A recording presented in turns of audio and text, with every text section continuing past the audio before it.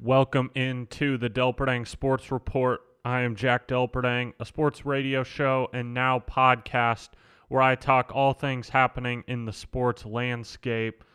Once again, I'll be diving into college football, NFL, and then MLB a little bit at the end and let you know what's been happening in the last week or so with those sports. As always, I'm going to start with college football.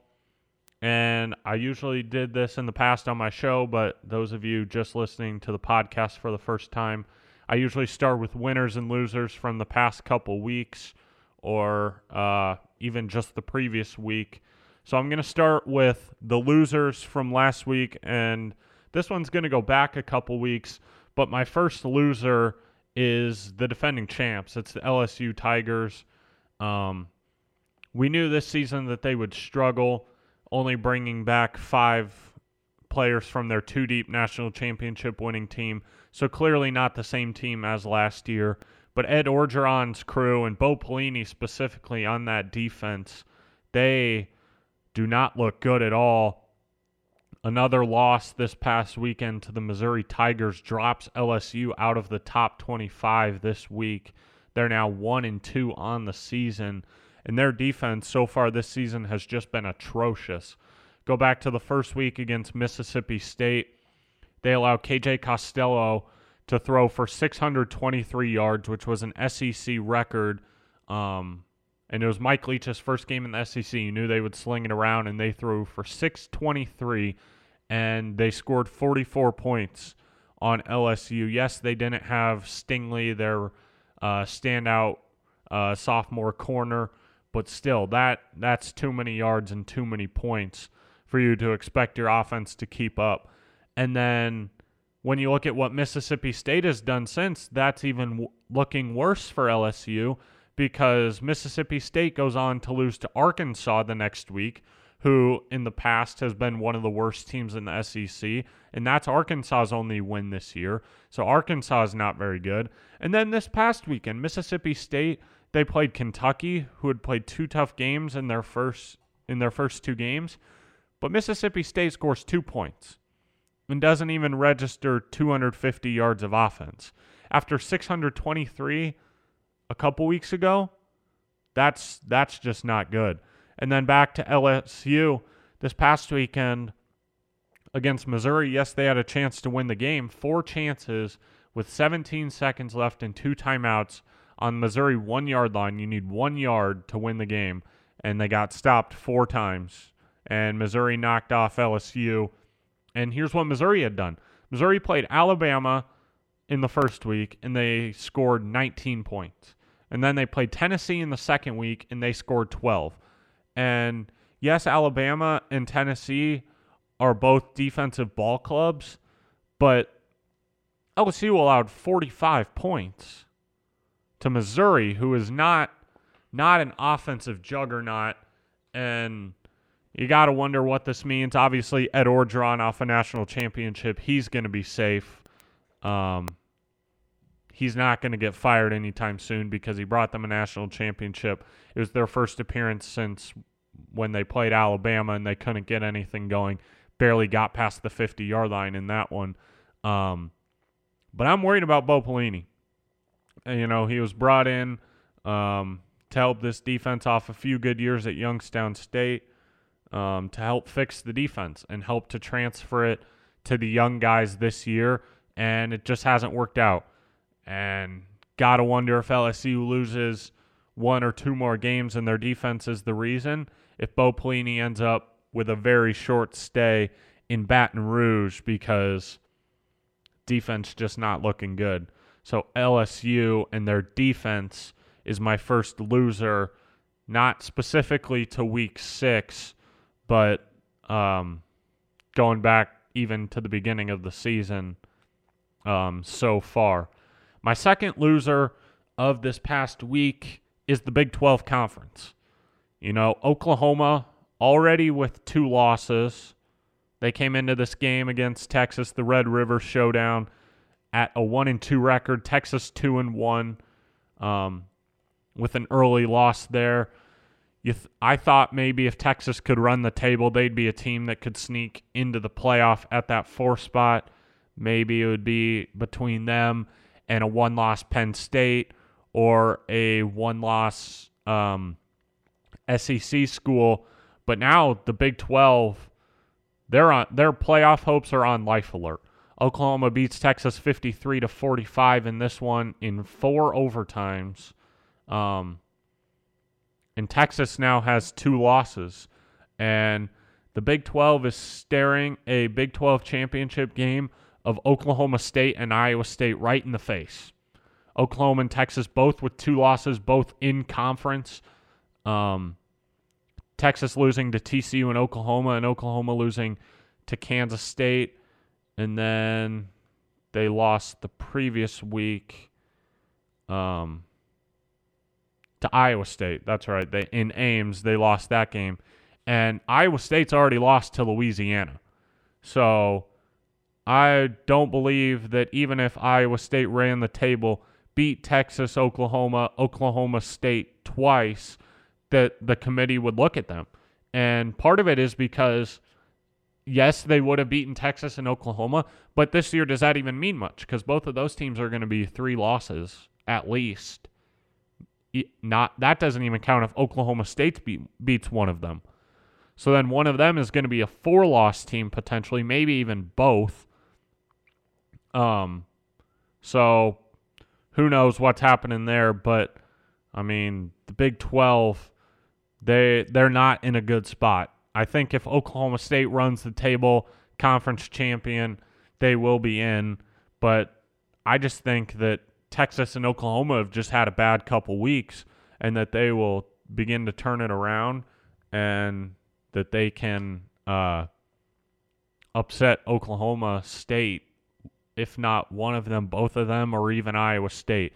So my second loser of the week is the Big 12 Conference because of because of Oklahoma beating Texas, Moving on to the winners from this past week. My first winner, is the Clemson Tigers. From now on, the Clemson Tigers are probably going to be the number 1 team in the country all the way up until the college football playoff because they just steamrolled their biggest competition in the conference. The Miami Hurricanes went to Death Valley as the number 7 team in the country against number 1 Clemson, and I saw a lot of people nationally were saying that this would be the first litmus test for Clemson, and boy, was it ever not. Clemson, Trevor Lawrence throws for 292 and 3 touchdowns, but it was really the ground game. Trevor Lawrence losing Justin Ross for the ankle injury out for the season, and then losing T. Higgins to the NFL draft, drafted by the Cincinnati Bengals with the first pick in the 2nd round. We knew that Travis Etienne would be the focal point of this offense now. You know, Trevor Lawrence has found a guy on the outside that he likes with Amari Rodgers. I still think he'll have to find another one. But Travis Etienne, you know what you're going to get from him. He's a physical downhill running back with breakaway speed, and he's also great in the pass game. 17 carries for 149 yards and 2 touchdowns for him in this game, and Clemson steamrolls Miami 42-17. So my first winner of this week of college football is Clemson. My other one is Georgia.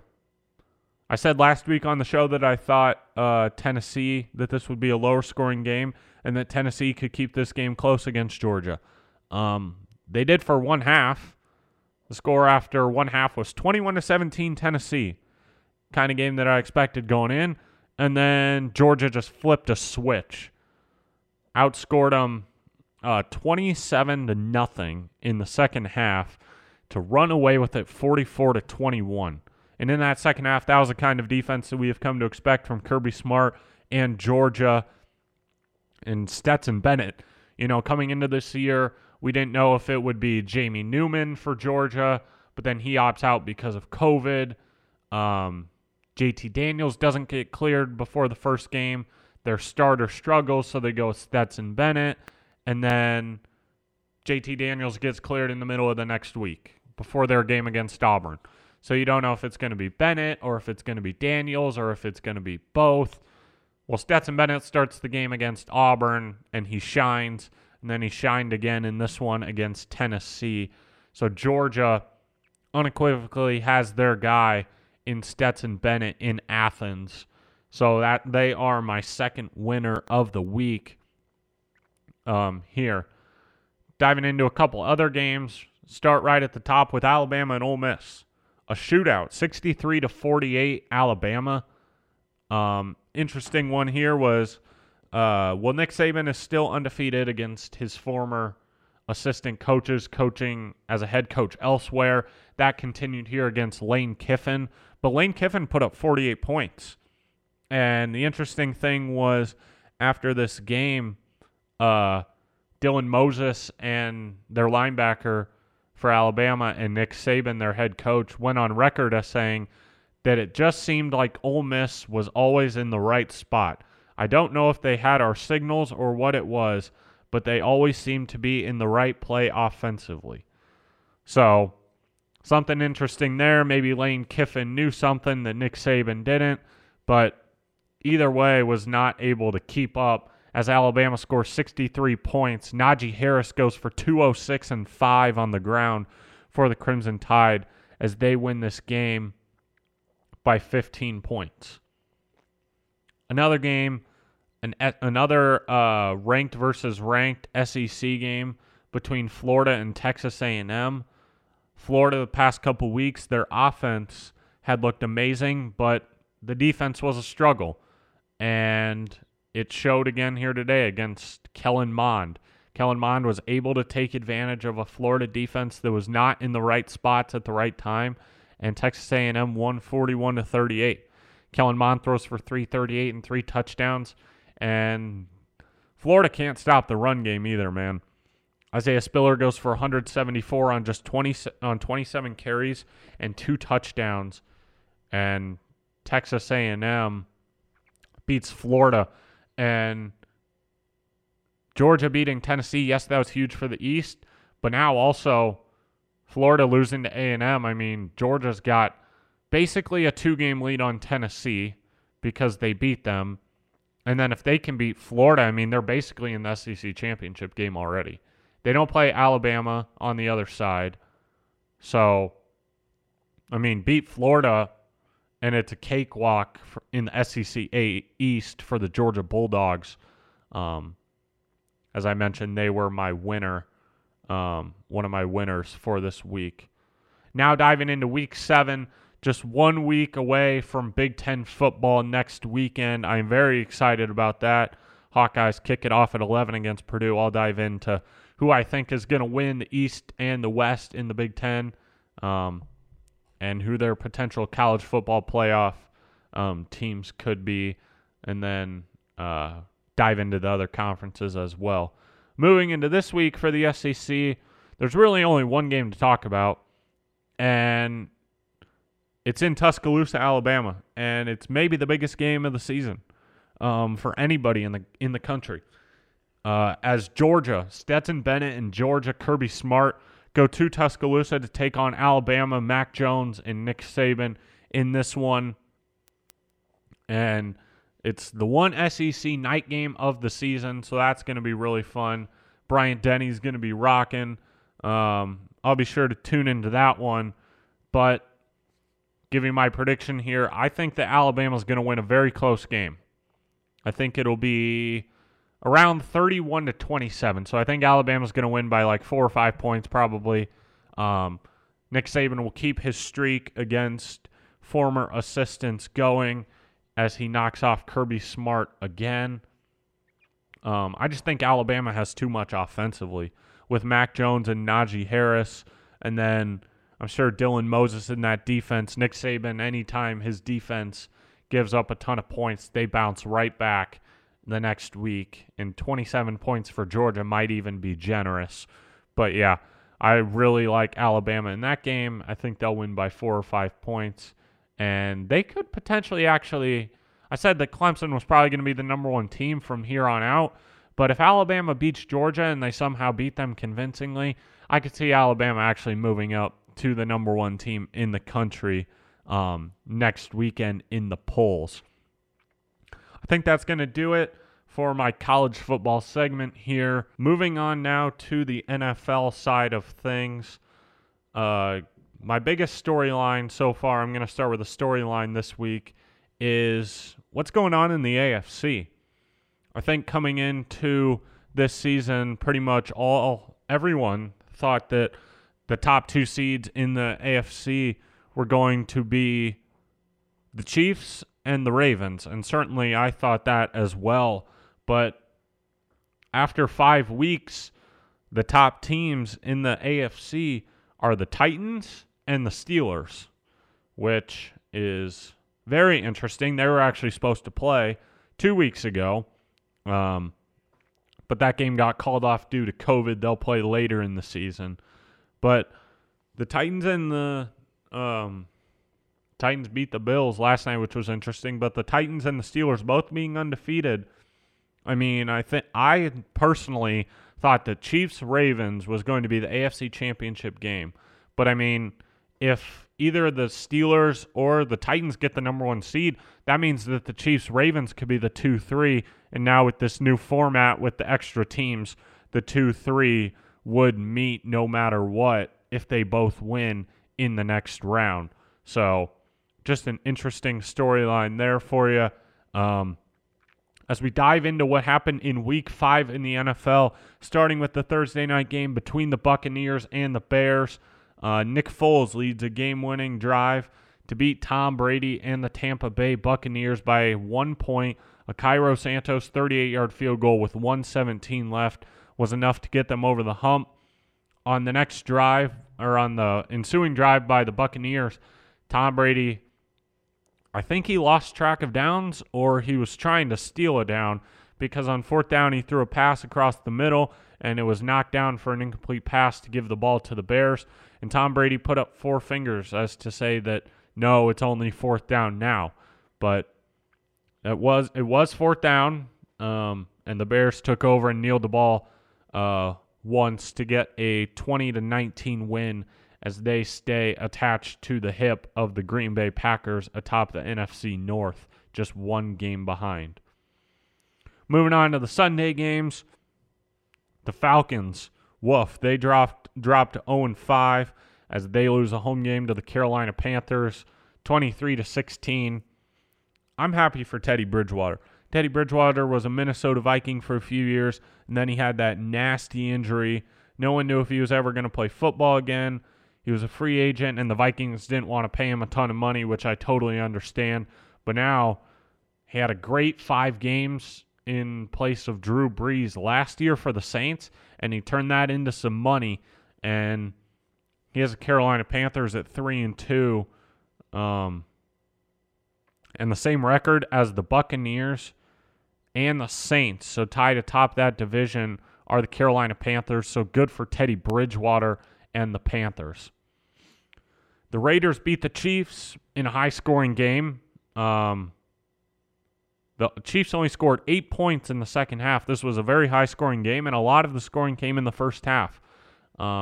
With Derek Carr outdueling Patrick Mahomes, did not see that coming. I thought that the Chiefs would end up running away with this game. But give Derek Carr credit. 347 yards, 3 touchdowns. It was a breakout game for Henry Ruggs. He went over 100 and also had a touchdown. The Raiders' offense is going to be able to keep up with teams. Their defense is where the concern is, but if you can score 4 or 5 touchdowns every week, you're going to win most of the time. So, Chiefs dropped to 4-1, and they are now in 3rd place in the AFC. Cardinals and Jets. The Jets actually just released running back Le'Veon Bell. That's about the biggest storyline that came from that game. The Jets are terrible, and the Cardinals beat them 30-10. I will say what the Cardinals are doing, they traded for Kenyon Drake in the middle of last season, and he had a good 6 or 7 games to end the season last year, but he just does not look the same. 18 carries for 60 yards. Meanwhile, Chase Edmonds doesn't get near the volume, and he has way more all-purpose yards. I wonder if Arizona, before the trade deadline here in a couple weeks, if they decide to flip Kenyon Drake for what they can get, maybe a defensive piece or something for a team that needs a running back, and then they go with Chase Edmonds on offense. Something to look forward to there for the Cardinals. The Steelers beat the Eagles 38-29. The story in this game was Chase Claypool. 3 receiving touchdowns and a rushing, which brought his total to 4. As the Steelers had an off game defensively, allowing 4 touchdowns, but the offense was able to pick him up with Claypool, with Big Ben there in Heinz Field in Pittsburgh. The Rams beat Washington by a score of 30-10, same as the Cardinals beat the Jets. Jared Goff. Wow. Last year, Jared Goff did not have a good season, but this year, he really turned it around. And they're more of a pass-heavy offense now, obviously, without Todd Gurley as his running back. But he's got weapons. You know, Robert Woods and Cooper Kupp on the outside, and he's got 2 pretty solid tight ends with Gerald Everett and Tyler Higbee. The Rams look good. They're 4-1. And they're right in the middle of that NFC West race, only 1 game behind the Seahawks. And right now they would have a playoff berth in the NFC. Next game here, the Ravens beat the Bengals 27-3. This one was really weird because, the Ravens had a defensive touchdown, also sacked Joe Burrow 7 times in this game.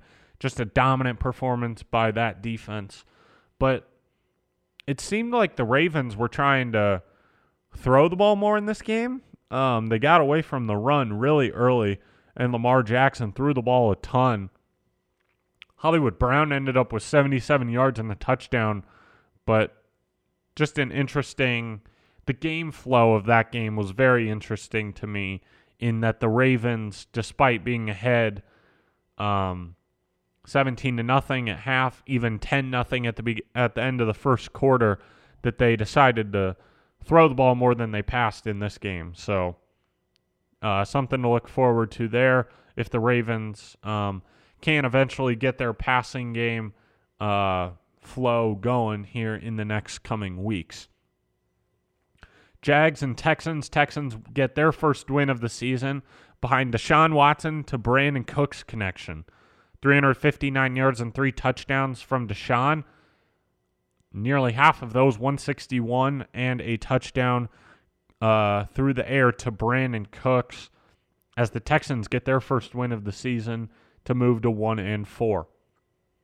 Maybe the surprise game of the week was the Dolphins, and they just put a smacking on the 49ers as they win 43-17. The 49ers down 30-7 at half, replaced Jimmy Garoppolo with C.J. Beathard. It got a little bit better, but not much, as the Dolphins destroy the 49ers, and the 49ers do not look good this season yet at all. Wonder if they'll go back to Jimmy G after he got benched, if that was just a one-half thing, or if now going forward it's going to be C.J. Beathard under center for the 49ers. They got Raheem Mostert back. He looked pretty decent, rushed for 90 yards on 11 carries, but we'll see what happens with the 49ers quarterback battle going forward. The Colts and the Browns. The Browns, man, they continue trucking along. They moved to 4-1 and still right at the hip of the undefeated Steelers in that division as they win 32-23. Kevin Stefanski's getting exactly what he wanted out of that offense. You know, they don't have Nick Chubb, but Kareem Hunt and Dearness Johnson have been more than serviceable in the week and 3 quarters since Nick Chubb's injury, and Baker Mayfield is just playing off of that. Baker Mayfield is an awesome play-action passer, and with the Browns being able to run the ball so much, that is opening up the play-action pass to Jarvis Landry and Odell Beckham Jr. over the last couple weeks, and Baker is taking advantage. The Browns look very good, and we'll see once they get into division play, how they stack up against the Ravens and the Steelers in that division. But I think they can compete. And I think the Browns are a team that can get a playoff bid in the AFC. The heartbreaking game of the day. Prayers go out to Dak Prescott for a speedy recovery, as he had a really nasty ankle injury in the fourth quarter of their game against the New York Giants on Sunday. Andy Dalton came in, and the Cowboys got a couple field goals to tie it and then to win it with no time left from Greg Zuerlein, as the Cowboys improved to 2-3. But that was not the main storyline of the game. As I said, Dak Prescott left the game, already had surgery that night. He will be out the remainder of the season. And, yeah, prayers to him. And this is why I don't like the franchise tag, because Dak Prescott had 4 great seasons for the Dallas Cowboys. He won 3 playoff games, which was more than Tony Romo in his career. And Tony Romo was there for a long time. And the Cowboys didn't want to pay him. Cowboys wanted to give him a 1-year deal, betting that he wouldn't have a great season and that the price tag would be able to come down. And you shouldn't be able to do that. The franchise tag is just not fair because of potential injuries that can happen. And Jerry Jones won. If his idea was to keep Dak Prescott as his quarterback, he significantly lowered the price tag after this injury. And it stinks to say, but Dak Prescott lost a ton of money having to sign the franchise tag and not being able to get a long-term extension. And now he is out for the season. Speedy recovery to him. The Monday night game was a barn burner between the Saints and the Chargers. Justin Herbert, looking like the best rookie in this class. You know, I was bullish on him coming in. Thought he was more of a runner at Oregon, but I don't want to make the comparison, but shades of Patrick Mahomes already. The way he's able to scramble out of the pocket, throw the ball on the run, doesn't have near the arm strength as Mahomes, but just his pocket presence and his ability to create when there is not a play there is very impressive. Threw for 3 touchdowns on Monday Night Football, which tied the most by a rookie in their first time playing on that day. But Drew Brees leads a fourth quarter comeback. They get 17 straight, 14 straight to send the game to overtime, and then a field goal in overtime on the first possession and a defensive stop to win the game 30-27. For the first time in a long time, we had a Tuesday night game. Battle of undefeated teams in Tennessee as the Bills took on the Titans. And did you guys see Derrick Henry? He had a play where he ran the ball out to the left, and he just completely stiff-armed Josh Norman into the ground, said, "Get off me," and set the tone for the game, really. As Ryan Tannehill and Derrick Henry had great games, and the Titans won in a blowout, actually, 42-16. Josh Allen with his first bad game of the season after really through 4 games being an MVP candidate. He was in the top 3 for me. My top 3 were Wilson, Rodgers, and Allen.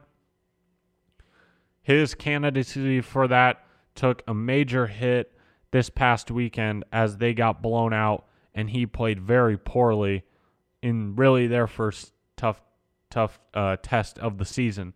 And then lastly, the Vikings. The Vikings played on Sunday Night Football against the Seattle Seahawks.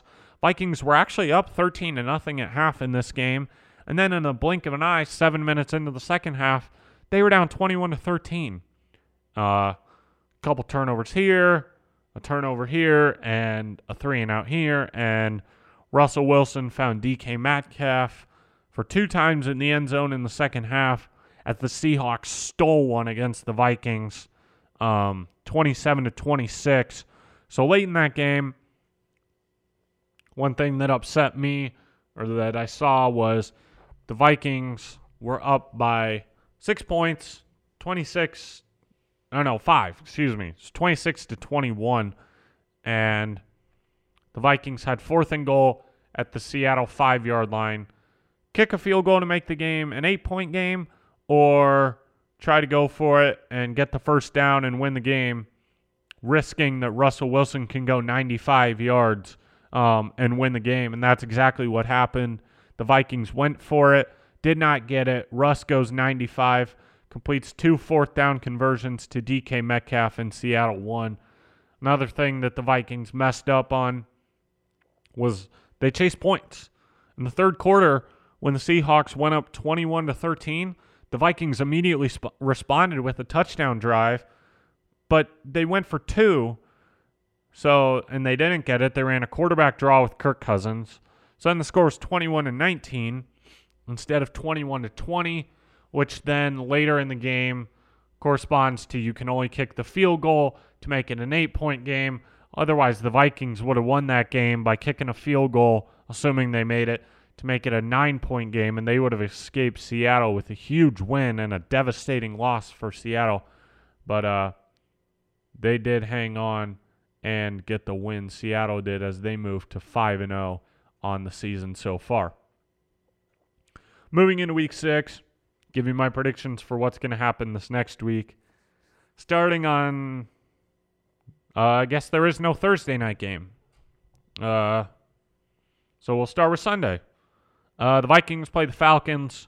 I think the Vikings are going to win this game. Dalvin Cook out. He actually got hurt in the last game. He is probably not going to play in this game, but Alexander Mattison looked very good. That was another point for the Vikings. Alexander Mattison and Adam Thielen were the bright spots for the Vikings on Sunday. I think they will be again. Play keep away from Matt Ryan in that offense. We've seen the Falcons do not have a good defense. So the more the Vikings have them on the field, the better. And I think that favors their run game. Give me the Vikings in that one. Titans and the Texans, battle of interdivision squads here. I like the Titans. You know, Ryan Tannehill, they got A.J. Brown back last night. Jonnu Smith looks really good. And Derrick Henry, of course, in the backfield. This one probably a blowout over the Texans. Give me the Titans in that one. Colts and Bengals. The Colts dropped a tough one to the Browns this past weekend. But as I said, I think the Browns are a solid team. And I think the Colts bounce back here. Colts have a pretty good defense. They'll be able to confuse Joe Burrow in this one. And I think the Colts win. Broncos and Patriots, a makeup game from last week when they were supposed to play, but they did not due to COVID. I just like the Patriots' defense. They had a ton of opt-outs this season, but their defense is rounding into form, and we knew they would with Bill Belichick. So give me the Patriots in this game over the Broncos. Not sure if they're starting Driscoll or Rippon. That has not been announced, but either way, I like the Patriots. Battle of the 3rd and 4th place teams in the AFC East between Washington and the Giants. Neither team is very good, but I'll take Washington in this one because I think that Antonio Gibson and Terry McLaurin are going to make the difference for Washington. Ravens and Eagles. I like the Ravens all day in this one. The Steelers defense had a couple takeaways against Carson Wentz, which is what they have struggled with, and that's exactly what the Ravens have done all year. They have the most takeaways in the league so far, and I expect that to continue with Carson Wentz being turnover prone so far, and the Ravens will get the win. I got the Steelers over the Browns. As I said, big test for the Browns coming up, but I do like the Steelers because they are at home, and I like their defense a little bit more. They'll be able to stop the run game of Kareem Hunt and Dearness Johnson and make Baker throw it, and I think they get a few turnovers. Bears and Panthers.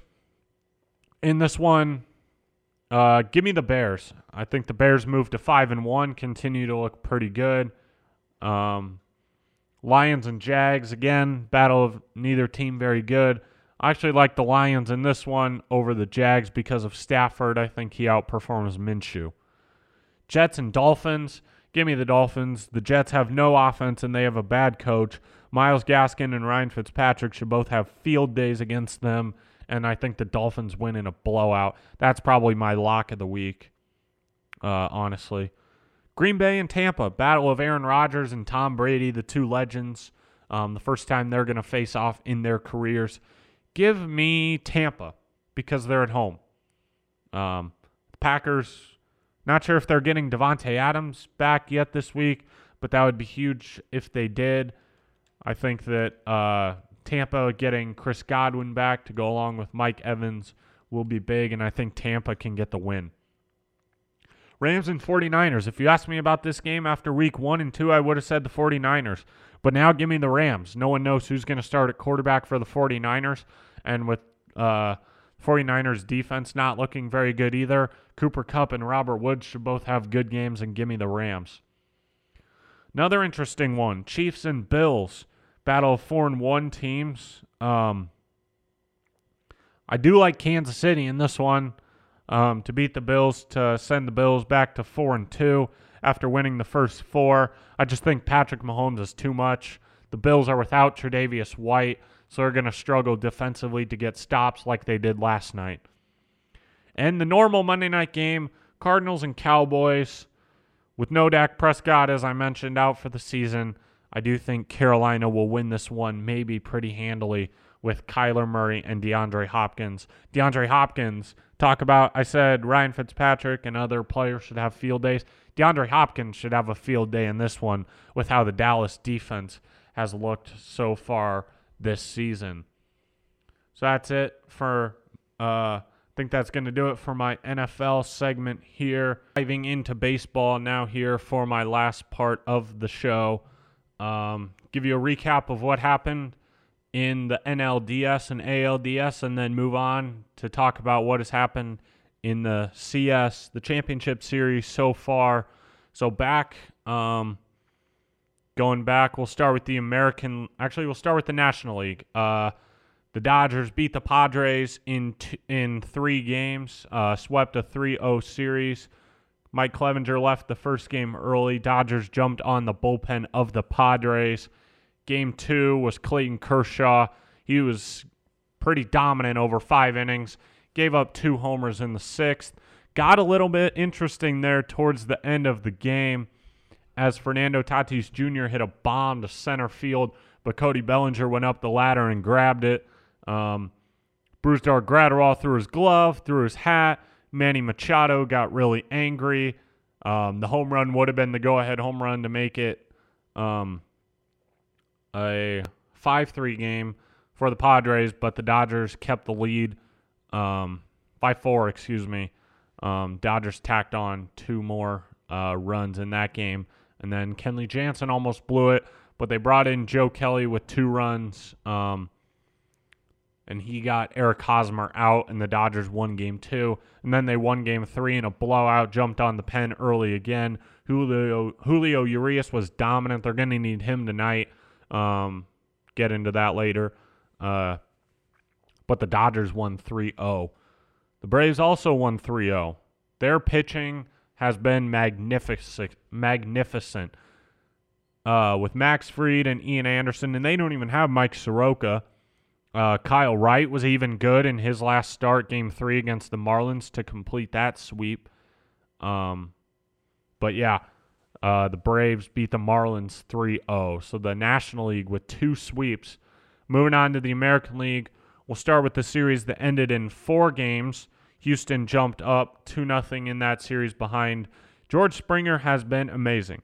If you look at his splits over what he would do over 162 from what he's done in the postseason, it's like 50 doubles, 40 homers, 1,000 OPS, over 150 runs batted in, and over 175 runs. It's insane. That dude just hits in the postseason. The Athletics won Game 3 behind Liam Hendricks 3 innings, as they won that game 9-7. But the Astros jumped on the A's in Game 5 and won that game to take the series.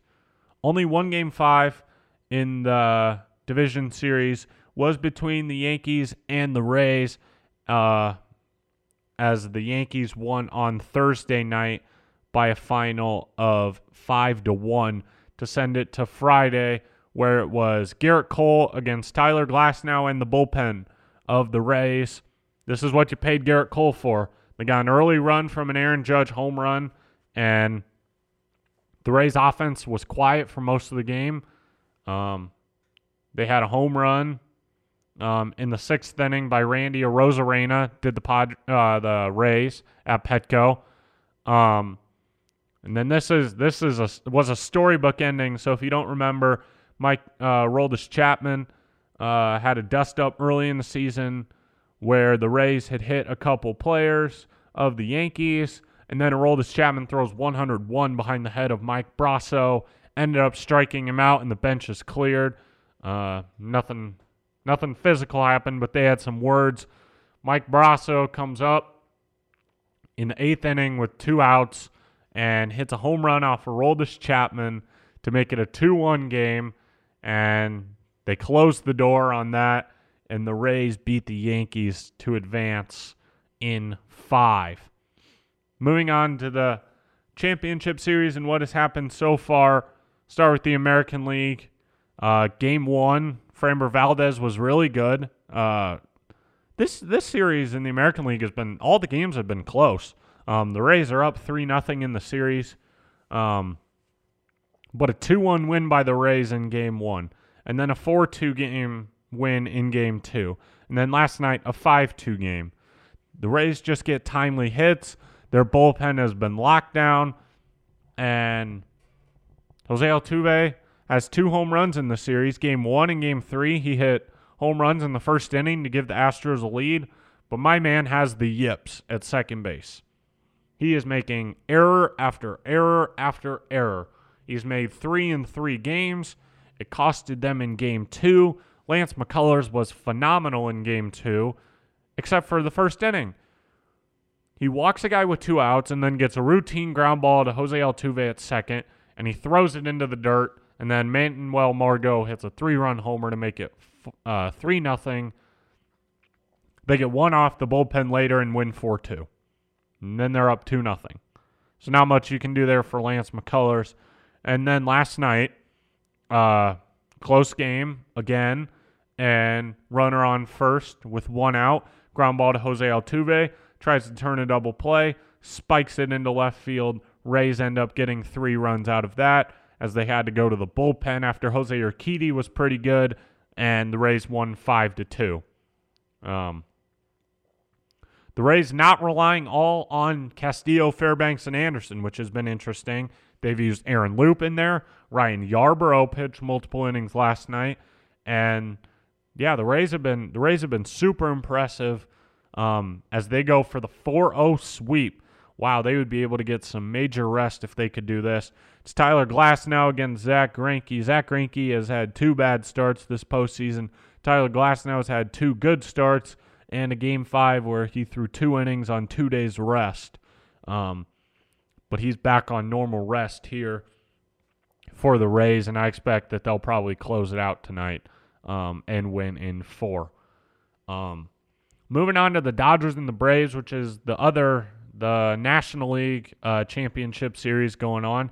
Game 1 was a pitcher's duel between Walker Buehler and Max Fried. Walker Buehler goes 5, gives up 1. Max Fried goes 6, gives up 1. Both guys really dominant. High pitch counts, though, because those guys both like to strike out a lot of guys. So their pitch counts get up there, and both teams are good at working walks and getting timely hits. But the Braves, it ends up being a 1-1 game in the 9th inning as Victor Gonzalez in the 8th inning for the Dodgers got out of a bases-loaded 2-out jam.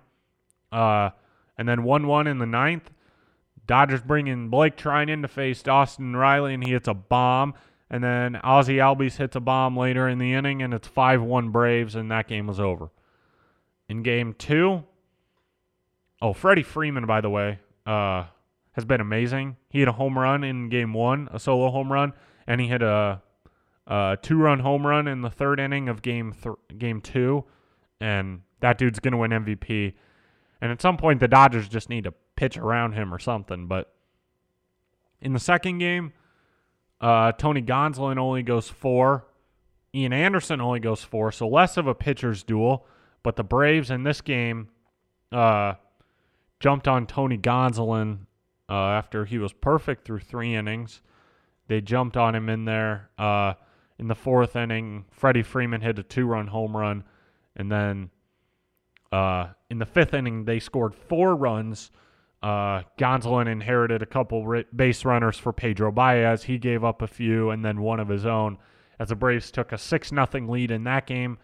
Added another one in the 7th on a Christian Pache double. But then the Dodgers came storming back, man. 7th inning, Corey Seager, it's a 3-run homer to make it 7-3.